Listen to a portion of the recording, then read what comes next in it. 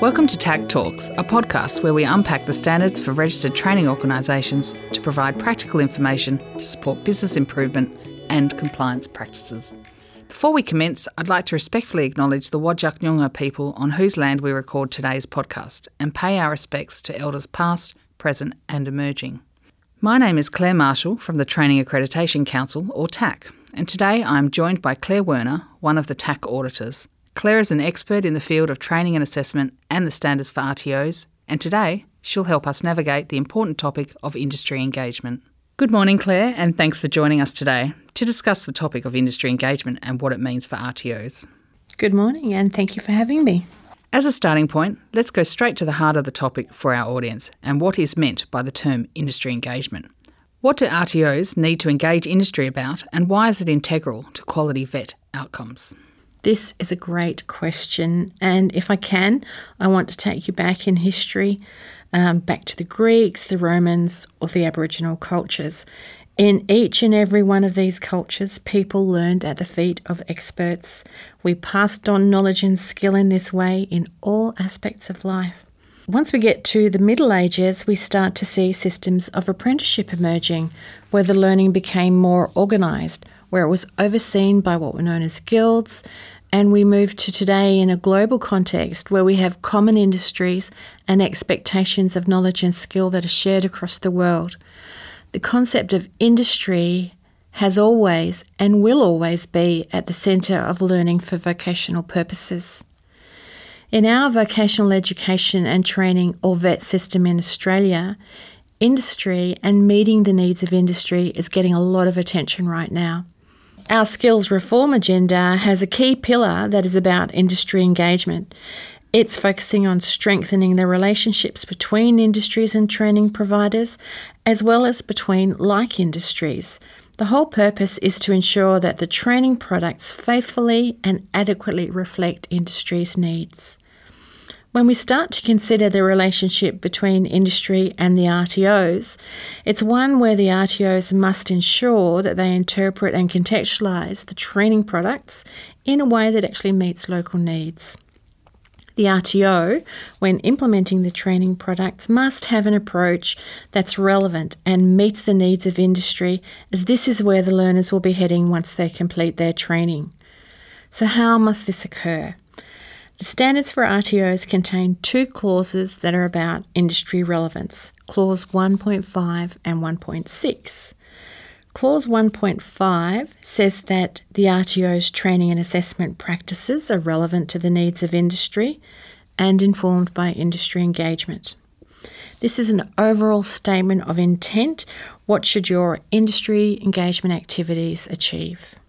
Clause 1.6 says that the RTO implements a range of strategies for industry engagement and systematically uses the outcomes of that engagement to ensure the industry relevance of A, its training and assessment strategies, practices and resources, and B, the current industry skills of trainers and assessors.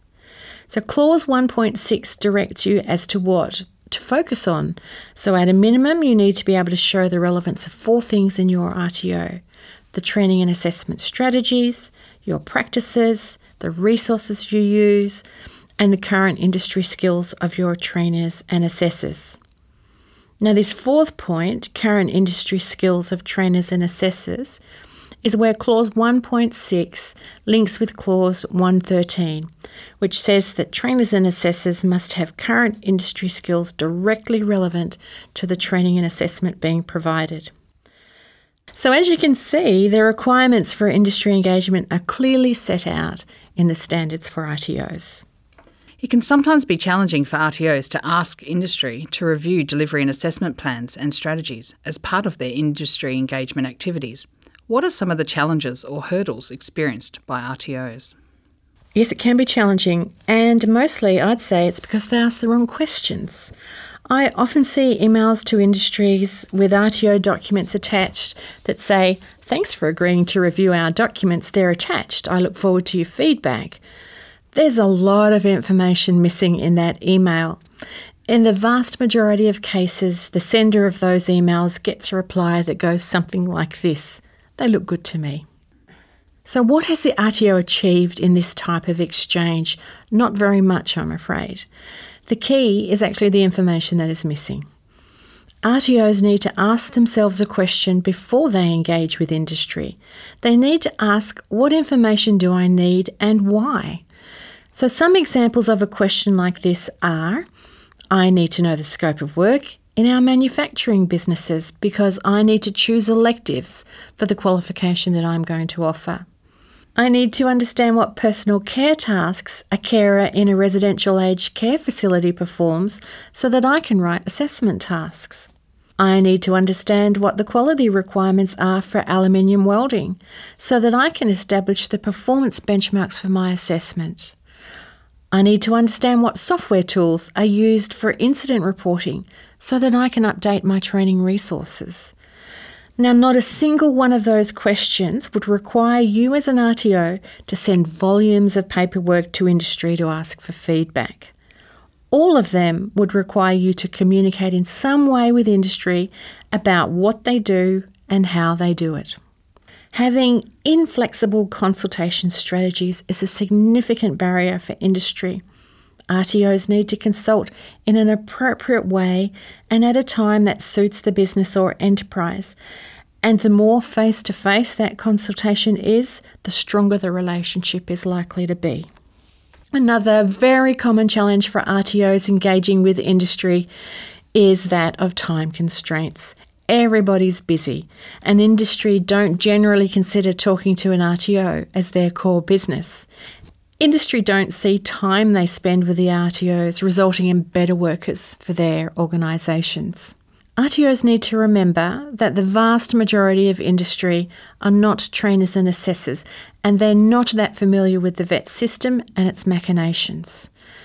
They see the very reason RTOs are engaged is to conduct the training for industry and often don't have the time to review or even understand the paperwork that's sent to them by RTOs. They will often say that training is the RTO's business, and they're right, it is. Which leads us to a final point, language. VET, like every other industry, has a language all of its own. When we talk to industry and use our jargon and technical terms, it doesn't make sense to them. I want to impress upon our listeners today that the RTOs need to use short, concise engagement strategies that are purposeful. The more we can focus on critical enterprise issues, the more likely the business will be to talk to you. RTOs need to ensure that industry sees a value in the engagement activities that are proposed by the RTO, and that the end result is appropriate training delivery to learners for that industry, and that this in the future is going to assist their business. RTOs often ask TAC how they should go about identifying industry and employers to engage with, and what questions should they be asking. What advice would you give them? That is a question I hear a lot, and it's usually accompanied by another question, how many businesses do I need to talk to? So I think the first thing to acknowledge is that when we talk about industry, we're talking about a wide range of organisations, not just employers. So this could include organisations like training councils or advisory bodies. It might include industry associations, organisations like the Chamber of Commerce and Industry or Australian industry groups as very broad associations supporting employers. Or it could be more specific, for instance, like the Master Builders Association. We would also consider unions to be organisations you might talk to, professional associations. These are often membership-based and have interests in training and development. ARI, the Australian HR Institute, is an example of that, or Engineers Australia. Regulatory agencies such as WorkSafe, or APRA, which is the Health Practitioner Registration Agency. You might also talk to government departments or agencies. Many are industries and employers in their own right, so Parks and Wildlife is a great example of that. Or you might like to also consider research agencies like NCVER. And of course, you're going to add employers into that mix. Deciding who to talk to is once again about the RTO knowing what information they're actually seeking. I can't stress this enough. If you are clear about what information you're seeking, then it's much easier to decide who to talk to, and where to get that information. I talked about some examples of how to frame those questions just a few minutes ago. If you're looking for information about how the mining industry is changing and using technology, a great place to start is with the Minerals Council of Australia. They have lots of information available about automation, about using robots, augmented reality, the kinds of jobs that are emerging, and the information is at an industry level. The manufacturers are another great source of information about what's coming. If I wanted to understand the kinds of tasks related to specific roles in mining, then I would need to talk to the employers. The group I need would have to be representative of the sector, above ground and underground miners, mining contractors. There's no one answer to how many I would talk to, but what I would be trying to achieve is confidence that the information I'd collected was accurate and representative. How can RTOs go about gathering the information they need and then ensure that it's used effectively? There is almost an endless list of how you would go about gathering information for engagement.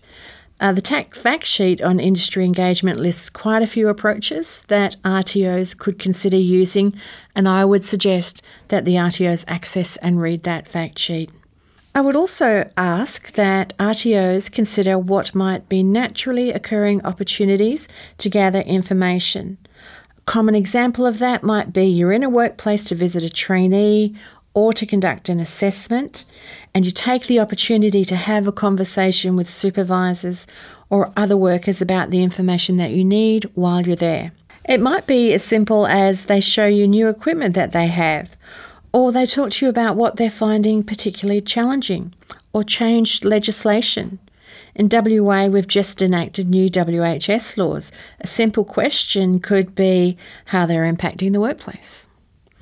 I often see RTOs have many opportunities like this that they fail to capitalise on. And in most cases, that's because there's not a clear plan or strategy about what they're trying to achieve.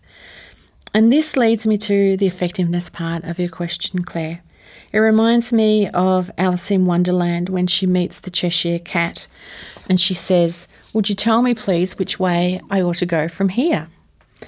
"Well, that depends a good deal on where you want to get to," said the cat. "I don't much care where," said Alice. "Then it doesn't matter which way you go," said the cat. "So long as I get somewhere," Alice added as an explanation. "Oh, you're sure to do that," said the cat, "if only you walk long enough."